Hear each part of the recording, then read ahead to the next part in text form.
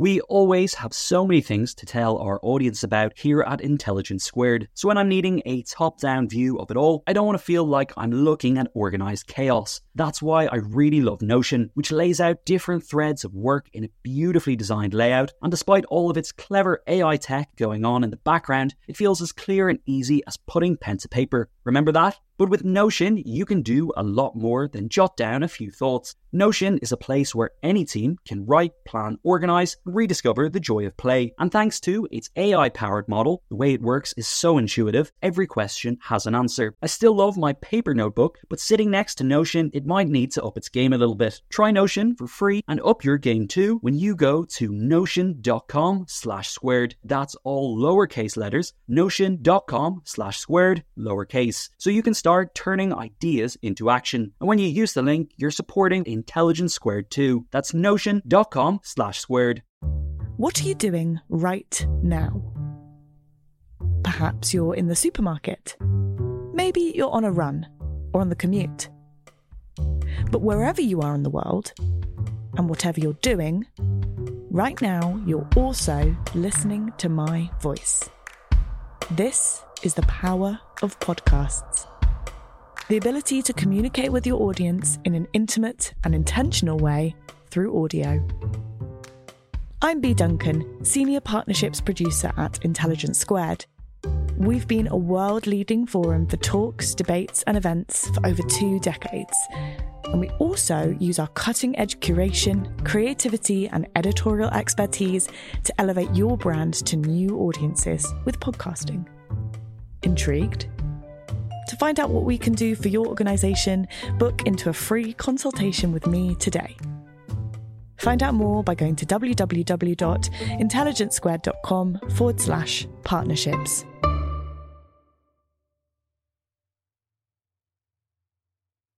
Hi everyone, Connor here. If you don't know already, we have launched Intelligence Squared Premium. For bonus content, early access listens, and exclusive extras, just head to iq2premium.supercast.com or see the link in the episode description. And if you're an Apple Podcast person, hit subscribe for the bonus extras from your podcasts app too.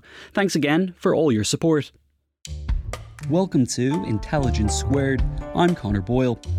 Described as one of the most important and blazingly original writers of his generation, American author George Saunders is a master of the short story.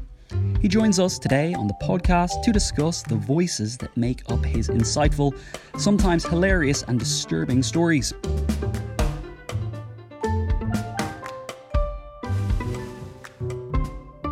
Reflecting on his newly released collection of short stories, Liberation Day, George Saunders is joined by critic John Self to explore the voices in his stories and how they cut into the absurdist experience of what it means to be human. Here's John with more. Welcome to Intelligence Squared. I'm John Self and I'm joined today by George Saunders. In 2017, George won the Booker Prize for Lincoln in the Bardo, an experimental novel which explored Abraham Lincoln's grief after the death of his young son, Willie. But today, we're here to speak about his new collection, Liberation Day, a return to his original form, the short story. In 9 stories, which range from a hell-themed section of an underground amusement park to dystopian alternative realities, he manages to cover immense ground, exploring the shared absurdities and horrors of what it means to be human today. George, welcome to Intelligence Squared. Thank you for having me, John. Nice to be here. And welcome to the UK. You're here for a few days. Do you get different responses? Do you work in different countries? Is there a particular type of British George Saunders reader? I feel very understood here. I've always had a great time here, and people seem to go right to the heart of the book. So it's really, really great. That's good. And Liberation Day is your first collection in almost 10 years, as I said at the intro. And after 2 books, which were slight departures for you, a novel and the collection of essays and A Swim in a Pond in the Rain, does it feel good to be back? It does. I was kind of writing these stories all through all of that, but to have them all in one place is really nice. The story form is something I've been doing since I was in my 20s, and it just feels like home. And it feels like in that mode, my subconscious is kind of ornery, and it kind of takes me places I didn't know I was going to go and teaches me things I didn't necessarily want to know. So it's a good friend. Yeah. And did you say you've been writing stories since your 20s? I mean, do you still get excited or even nervous when a new book comes out? Oh, very much. Yeah. It's always, I mean, that's part of it, I think, is to keep the whole thing new. Don't phone anything in, because that's how you become a hack. You know, if you think you know what you're doing, you become a robot. So, you know, writing the stories is always a process of trying to get yourself into trouble a little bit, trying to confuse yourself and get rid of the old tricks. And then you very confidently put them together, and then they go out in the world, and you just have no idea what will happen. So it's kind of a thrill. So let's talk about Liberation Day. This is a collection which, to my mind, in part confirms you in your status as the laureate of dystopian historical reenactment theme parks. I mean, there are stories here, thinking of the title story, Liberation Day in Goole, where people they're living or working or slaving in these places perhaps for the benefit of visitors or for others who may or may not ever turn up. And they're oppressed, but they don't realize they're oppressed, at least to begin with. What is it that draws you to these scenarios? You know, really, this is kind of a strange answer, but I try not to have any plans about stories when I'm starting them. I just want to go where the fun is, and where often it's a voice that's kind of in my head and I can't quite figure out where it comes from. So the first step for me is always to try to know as little as possible about the story. You know, don't have any intention, don't have any politics, just launch in and it's almost like stand-up. You know, you start doing a little bit of improv where you're channeling a certain voice. And then that's the fun part. And then you have to sort of figure out, why is that person talking that way? You know, or what's the situation that caused him to talk that way? So that, in a sense, is plot, really. You know, once you write yourself into a mess, and then kind of like Houdini, then you try to get out of it. And so for me, the trick is always to start with anything, really, just literally anything in the world, if it seems like fun. And then through the revision process, you're trying to get it to the point where it would speak to a reader's deep heart. You know, even though it starts in a health-themed theme park or the Battle of the Little Bighorn, the idea is that by the end of it, the reader's going to feel like, oh, he was going for the deep stuff all along. You know, he was kind of tending the sort of classic work of the short story all along, which is to connect two minds, you know. So it's kind of a fun thing, but the main thing is to baffle yourself, I think, you know, not be in control of it, because when you're in control of it, you're basically losing contact with the reader. You're sort of phoning it in. Whereas if you're a little confused and you're mindful of the ways in which the reader might be confused, then you can kind of go on that journey together. And can we talk about the use of language in your stories? I mean, it means that effectively your stories are very difficult to describe, in fact. But my advice to listeners is just to read them, but because the language is not so much describing the thing as it is the thing, if that makes sense. And in a story like Goole, we see the use of these sort of horrible, mimsy euphemisms, you know, where a character, the narrator, describes, he refers to certain recent undesirable occurrences. One of what he means is people being kicked to death. And is it fair to say that a theme of your work is how we use language to conceal as much as we do to reveal? Yeah, I think that's right. And there's even kind of, to my ear, a little bit of poetry in that concealment. You know, if somebody is, for example, in the corporate world where I used to work, you know, there's a formula for avoiding saying the unpleasant thing that would implicate you. And so, you know, if you think of poetry as being language that's somehow full of life because of intention, then that corporate speak is sort of a form of diabolical poetry. But really, you know, at another level, I think, I teach writing. And one of the things I've noticed is that a person kind of has to use what they have. And this whole sort of craft trajectory is just a process of finding out what you've got that maybe other people don't. And so for me, ever since I was young, I have a very too busy mind, and have always had also a lot of fun with kind of verbal jokes, you know, doing impersonations. And when we were kids, the highest form was to invent a character, give that character a voice, and create a sort of a biography for that person, and then stay in character for a while until you were really annoying. So that's something that I've always, I don't know why, but I just enjoy it. So that was really my pathway into fiction, is to just do these voices and goof around, especially with working class and corporate language, and just try to find the poetry in them. Really. Yeah. And what that means is when we have that corporate language or those euphemisms, it means that when someone does speak plainly to us, it cuts through us. You know, there's a line in Goole where there's a letter and someone says, "What a joke the way we live." You know, the worry, the suspicion, the stress, the meanness, and it just hit me much harder than it would have if this had been a story just written in a kind of a blank register, if you like. Oh, that's really interesting. Yeah. And it's kind of like that in life, isn't it? Every so often we've got these elaborate structures for falsity, actually, you know, And every so often somebody gets desperate and speaks a simple truth, and you think, oh my God, thanks for that. Yeah. And we should say that we've talked about hell-themed amusement parks and the terrible things that your characters undergo, but we should say these stories are very funny, but also very sad and often moving at the same time, and each quality, in a sense, intensifies the other. Are you using comedy as a way of lowering the reader's defenses, or is it just a vision of the way you see the world? I think it's probably the first more. It's a little bit, I think the stories are a bit like I'm on the motorcycle and you're in the sidecar. And I'm trying to, through tone of voice, I'm trying to keep you close to me in the sidecar. So when I go left, you go left. When I go right, you go right. If there's something distancing, then I go left and you don't hear about it for 40 minutes and we're out of connection. So I think the humor is a way of kind of, reaching over and patting the reader's hand and saying, yeah, this is a crazy situation. I know. And it is a way of actually two sides. One is kind of a sentimental, Khalil Gibran sort of person, and the other one is deeply Chicago sarcastic and dark. So I think in a certain way, I'm just sort of turning on and turning off those two sides to keep you with me. So if I get a little bit too sort of elegiac and serious, and I see you drifting off to sleep, I'll do a fart joke. Suddenly you're back in it. And part of the dynamic of that is now suddenly you don't know who I am anymore. You thought you had me pegged as the elegiac guy. Well, with the fart joke, suddenly you're reinterested again because you can't quite make sense of who I am. So I think part of that, it's a bit of a seduction in that you're trying. The ultimate goal is to keep the reader on the line, because if you don't, then you don't get anything. You don't get theme. You don't get politics. So it's kind of I suppose, in a certain way, a charm offensive. And each writer has to kind of find out what she has to offer, and then we might see. Form and structure and all that. It's just patterns of bringing the different gifts to bear, if you will. Yeah. You said there about if you sense that you're losing the reader at a particular point. I mean, do you have trusted readers that you discuss your work with, or do you just trust your own ear?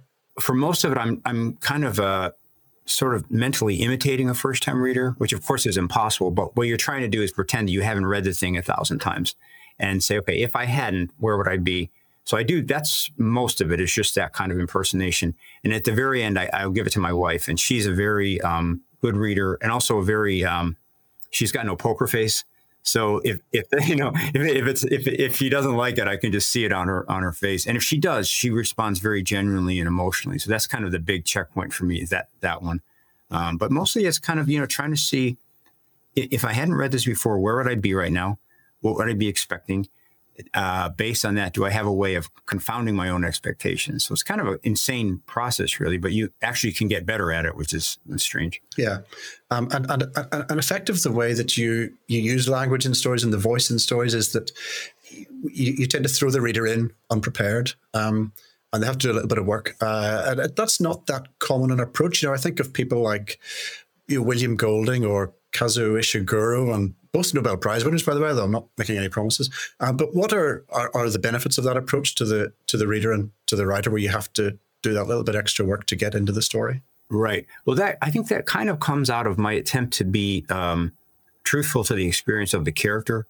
So in that story, Ghoul, this guy works in an underground hell theme park, but he doesn't think much of it. He's never known anything else. So he's not going to stop and say, hello, you're underground, and anything he tells us, he's going to tell us at speed, in the same way that he would talk to a colleague at work. So in a way, it's just authenticity. If you have a story on a fishing boat, the character doesn't stop and explain all the rigging. He already knows it.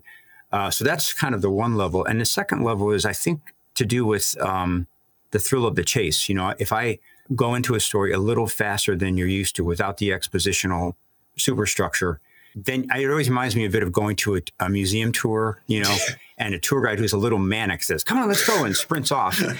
Your inclination is to follow, and you hear her and she's in the middle of a sentence, you haven't quite caught it, then, you're still interested. So I think part of that, the overall dynamic that I see is, at the beginning of the story, you doubt me. Why are you going so fast? Why aren't you stopping to explain? I'm trying to give you just enough to keep you following me. Perhaps a little grouchily, and then, but along the way, I keep throwing little tidbits so the world starts to take more form in your mind. And by the end, you're a full participant. And the hope is that somehow that means of expression, well, it'll teach you to read the story, first of all. And then by the end, that'll have a greater effect than if I told it to you in a more straightforward way. With Lincoln in the Bardo, that was the whole thought, is I'm going to rather, maybe painfully teach you the method of this book in the first 30 pages, which will definitely cause some people to bail out, which it turns out it did. But then if we can do that construction project together and you understand the sort of unspoken rules of engagement, then theoretically there's a big payoff for you at the end when this language and structural language that we develop together gets you into a deeper place than you otherwise could have been put. And you mentioned Lincoln in the Bardo just there, and I'm wondering if I'm guessing that it won you a new readership or a wider readership. And I remember Julian Barnes in a similar situation saying that he had mixed feelings about that because he quite liked his old readership. But does that mean that you've had any sense of, when you've been writing new stories, a sort of a sense of serving that new readership who may not be familiar, or do you stick with your vision? It's kind of like that, but maybe a more positive thing, which is with that book, I took a little bit of a stretch, in my mind anyway, towards, I guess, a broader palette, it's not really a realistic book, but it's emotionally more realistic than maybe the other stories. So the fact that it got the prize and got the readership, I feel a little bit emboldened, especially to try to invoke sort of positive valences, to try to praise what is praiseworthy. And, it's probably not the best that I need a prize to do that. But somehow it's just the idea that, suddenly, I actually can talk to more people than I thought I could. I can maybe have a story that appeals to people beyond the literary circle a little bit. So that's kind of my, that was always my goal. I think I grew up thinking, Hemingway, thinking Dickens, and Toni Morrison later, people who really spoke to everybody. So, but it's, in a sense, it's a technical problem. You sort of begin with something edgy and dark and somewhat excluding of certain people. Now the race is to kind of open up a little bit and be more confident and more inclusive. Just a reminder, you can support Intelligence Squared and get even closer to the world's most brilliant minds by signing up for Intelligence Squared Premium. Head to iq2premium.supercast.com or see the link in the description to get started. And Apple folks, we've got you covered too. Hit subscribe for some bonus extras on your podcast app. Thanks for all your support.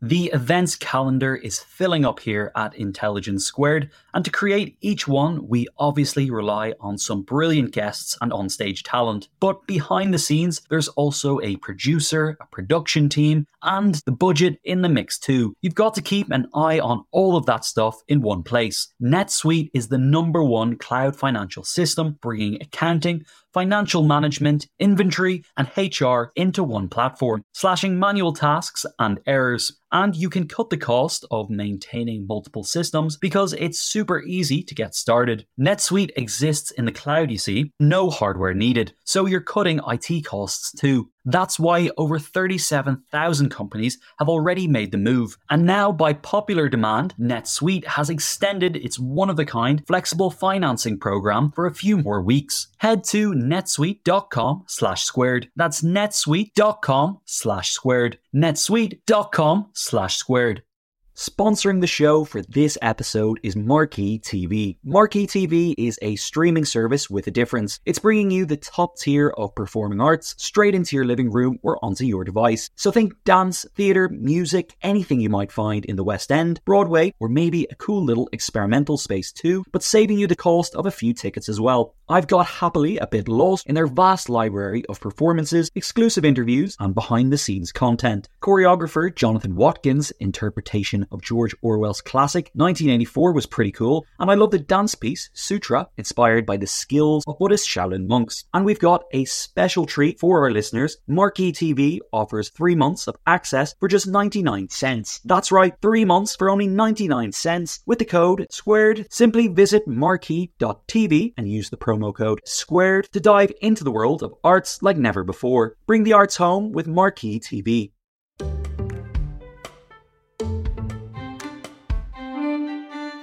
You mentioned earlier how you start with the voice for your stories, and in your last book, in A Swim in a Pond in the Rain, you said that writing for you was more of a feeling process than a thinking process, something like that.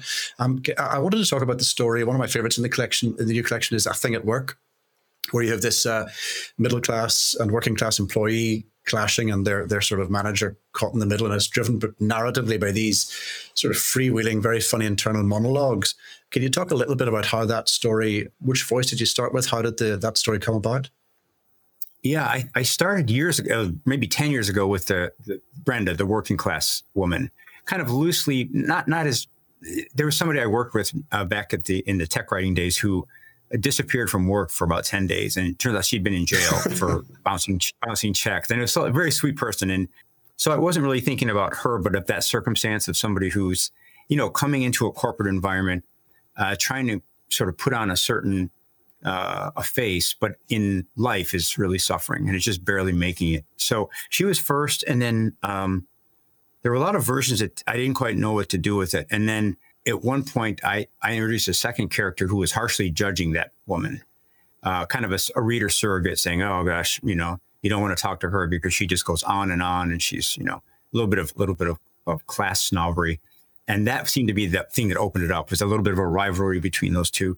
But that story, I enjoy that kind of story where I actually have three different points of view in it. So it starts off to be, I think, a bit of a comic put down of that woman, really. And then as you keep concentrating on each person, it becomes a little bit holographic, and you can kind of see, in this very small way, what human tragedy is, which is three monkey minds sitting in their offices, churning, telling their version of something. And then you go into the hallway and you get the explosion of those competing views. 10 years, did you say that story started off? So this is a very long process for you. You put a story down and come back to it, or let your subconscious work on it, as I think Martin Innes tends to talk about. Is that? Yes, because with this one, I had an idea of what it was. And every time I tried it, it just would kind of lock up. So at that time, I would just say, well, yeah, there's 3 or 4 good pages there. Let's just put it down and come back. And then when you come back, you can sort of see the stuff that's impeding you, the kind of stuff that's just in there because they typed it. So you strip that away. So it's a lot of patience, really, and it's interesting, as a teacher of writing, you think you should be more efficient I think I should be more efficient than I am. But part of that job is really to say, well, you're just not ready yet. That there will be a story that comes out of this. But if you start stage managing it, that's the worst thing you could do. So I put it down. And then there's a lot of, I think of it as Rubik's Cube work, where with this one, I had the second voice of this woman, Jen. And I actually had a third voice that I ended up taking out. And so you're just kind of playfully, moving parts around, clipping off the end and moving them. And you're hoping for 2 sections to speak to each other in some way that seems undeniable. And then the other moment is just that moment when somehow somebody says something that gets my attention. And I think, oh, okay, you said that. The world is going to respond this way and test you. Like in a story from 10th of December called Victory Lap, there was a moment where there was this young, very innocent, kind of sweet girl, and she's musing to herself, and she says, to be good, all you have to do is be good. Which is something at 15 I thought, well, it's so easy. What's with all these divorces and addictions, you idiots? Just be good. So I, that was just a sort of a riff, really. Just she says this, and then the sort of narrative part of yourself says, "Oh, wait a minute, say that again. To be good, all you have to do is be good." Ah, okay. So now I'm going to challenge you. I'm going to see if that's true or not. Let's see if you can be good under pressure. So it's one of the benefits of the voice is it actually generates plot if you're listening carefully. And then I suppose then that if you're following that process, there must be a risk of not knowing when to stop, or maybe wanting to keep working it sometimes. Exactly. Yeah, that's it. And then one of the sort of the loose theories that I have about the story is that, okay, you've got the overstory, which is what's actually happening day to day and who lives, who dies, and so on. But then all along, there's an understory that I think is related to Joyce's epiphany, but there's something going on under the story that you as the writer don't really know about, but the story's cooking it up. And the idea is that by the end, it will dawn on you at speed. It'll suddenly break through the surface. So in this one, it really had to do with the decision that the boss has to make about whether to fire this woman or not. I didn't know that for many months, but then it came up. So then once you feel that, you say, okay, that was actually what the story was about, is would this man who's had a long memory about his beloved mother who was similar to this working class woman. Would he support her or not? Once you realize that, then when that decision gets taken, the story is actually over and you should rush for the exit. So the understory has revealed itself. Then that's it. We don't care about the postscript. We don't care about the next day. We just care about that. So there's, as you suggest, there's a lot of overwriting, writing the next 2 or 3 days and going, actually nothing happens there that escalates. So we can just leave it. And the essential curiosity of the reader had been answered by that, the understory coming up. And speaking of, that's a workplace story, I think at work. And speaking of workplaces, my copy of your first book, Civil War Landed Bad Decline, says George Saunders works, not worked, works as a geophysical engineer in Rochester, New York. Did you miss that time when you worked as well as writing? I know you teach creative writing, but it's all in the same boat, I guess. I miss the... I guess the immersion in, at that time we had no money and, I was working full time, writing on the bus, writing at night. So I kind of missed that sense of being, well, I don't know if I miss it, but the sense of being under the foot of the culture was kind of, productive. But what I've done is try to simulate that. Like I do some journalism trips for the New Yorker and for GQ. So the idea is to just sort of try to work yourself into a state of confusion. Because I think one of the curses of being old is that the mind starts to solidify. I know what's true. I know my politics. I know the world, which for an artist is death. You have to be really unsure every time. So I just sort of try to get out into the world enough to overthrow that, that sense of certainty that comes with age. Another of my favorite stories in the book was The Mom of Bold Action, which is this woman who's she's a writer, and she's scrabbling around and desperately in her life for ideas for stories. The trusty little opener, the discontented dog, the peanut butter thingy. And I wondered if, do you actively seek out ideas for stories? Do you wait for things to come to you? Does either have a better hit rate? I'm a real scavenger. Like that story came out of another story from years ago. And I had a scene in there of a mother waiting for her kid to come home. It didn't work in that story. So they had some good jokes in it, really, so a good riff, So I just plucked it out and saved it. And then just sort of by coincidence was reading it. Oh, that's kind of fun. And, we talked earlier about trying to befuddle yourself. And I find if I take a fragment like that and you free it from the original matrix, then you're giving it a lot of autonomy. It's going to tell you what it wants you to do next. So I'm a real a recycler, something, if I can stumble onto a good riff, I'll just keep it around forever. And I suppose if I had a blank page, it's just voice, I try to make sure not to have actually in that story, her problem is she wants to vet every story. She has an idea, she tells it through the end, and then she discards it. And that's familiar to me, that feeling where you say, I'll write the story, but only if it'll be good, So she's got a little bit of a, completion problem because she completes the stories in her mind and then decides they're no good. So for me, the part of the thing is if I can start something, not have any idea if it'll be good, not have any idea what it wants to be, then I'm really happy. And the minute I start to have a plan, I know I'm in trouble. So. Yeah, and interestingly, of course, the one time when she does find herself gripped by the news is whenever she's writing her essay of her. What has happened to her son, and that's a really interesting moment, isn't it? Well, I think her sin is that she writes it, but she doesn't revise it, so she does her first draft, and it's quite. I think it's a kind of a reactionary, extreme piece, but she doesn't reread it and change it, and then the next person who reads it is her husband, and he gets the kind of evil power of it and goes out and does something stupid. It's tough being a writer, you have to. Yeah, for sure. And you've always in your stories warned us about the dangers of allowing ourselves to stop thinking, or rather to have our thinking dictated by what others want us to think. But in these stories, there seems to be maybe a little more pessimism about the benefits of resistance. Is that fair? The story Love Letter sounds very much like, I was going to say post-Trump America, perhaps I should say inter-Trump America. My God. Yeah, I to me they're hopeful stories. Just I think because they're true to their beginnings. In other words, for me, uplift or hope or that is, it has to do with the story staying artistically true to itself. So when I read the end of a Flannery O'Connor story, which are never peppy, I feel uplifted because I've seen someone do their work really well and honor the truth.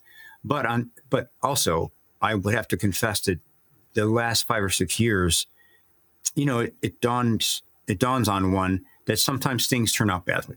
And, sometimes your will isn't enough to overturn a situation, or a country can get itself into a position where it makes a huge mistake.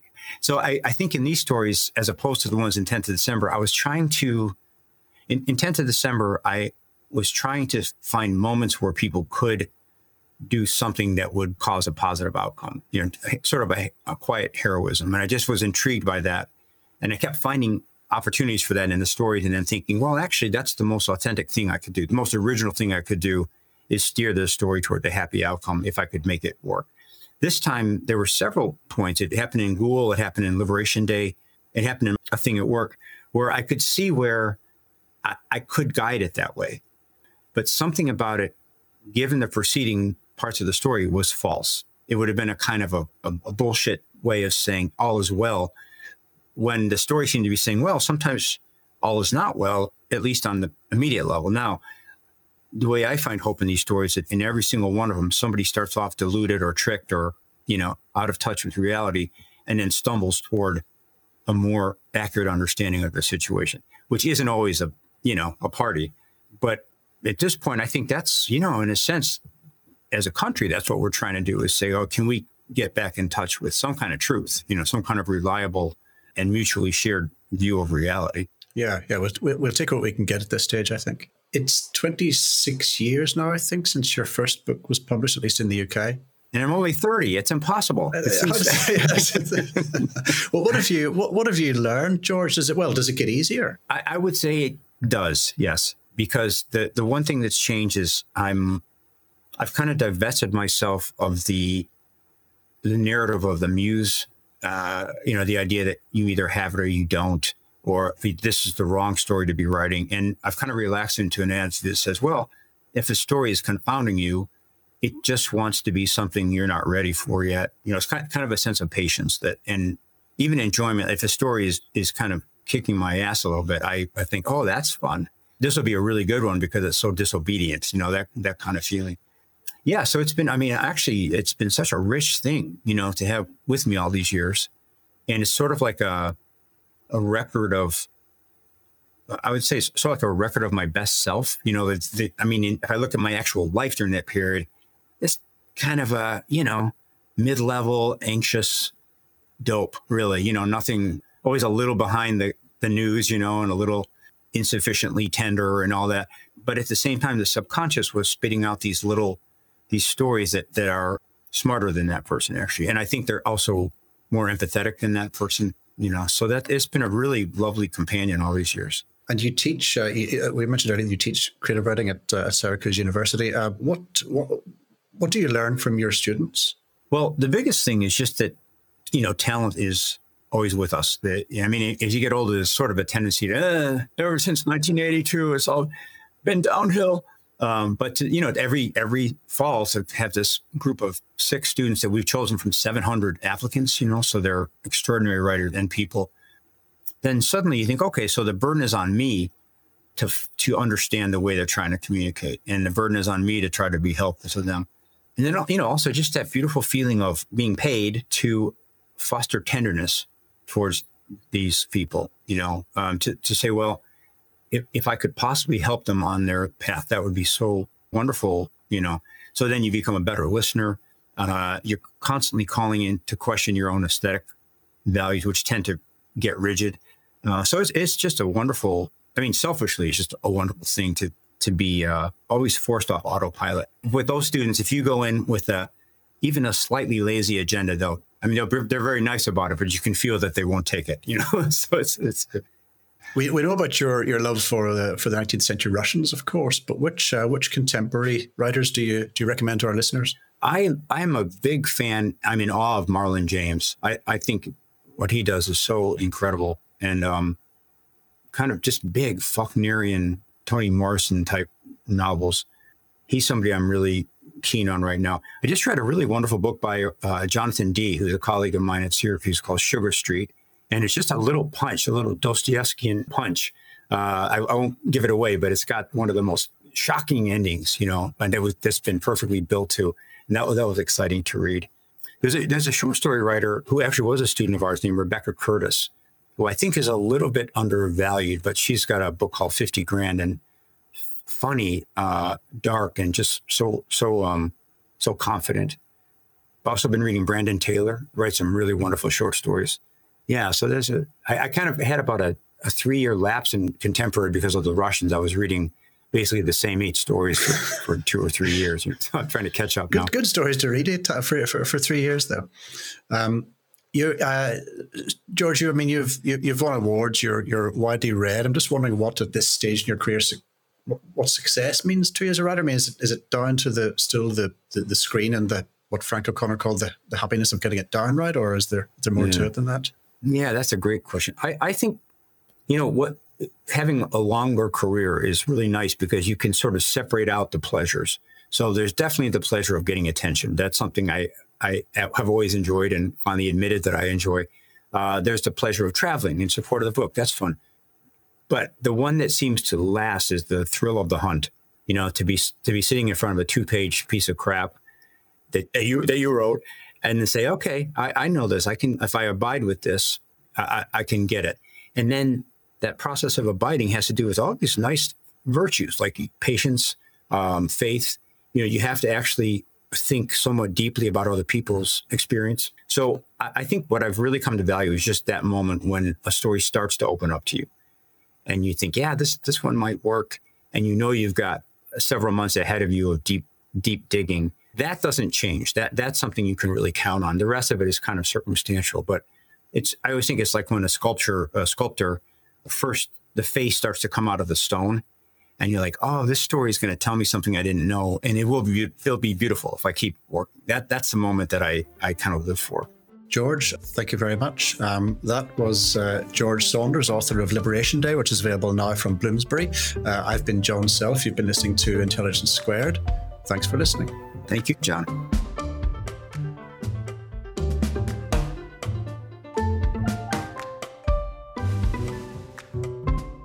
Thanks for listening to today's episode. Head to iq2premium.supercast.com for even more content made just for our premium listeners, including extended Q&As, event discounts, and our newsletter too. Thanks for being a part of Intelligence Squared. What are you doing right now? Perhaps you're in the supermarket. Maybe you're on a run or on the commute. But wherever you are in the world, and whatever you're doing, right now you're also listening to my voice. This is the power of podcasts. The ability to communicate with your audience in an intimate and intentional way through audio. I'm Bea Duncan, Senior Partnerships Producer at Intelligence Squared. We've been a world-leading forum for talks, debates and events for over 2 decades. And we also use our cutting-edge curation, creativity and editorial expertise to elevate your brand to new audiences with podcasting. Intrigued? To find out what we can do for your organisation, book into a free consultation with me today. Find out more by going to www.intelligencesquared.com/partnerships.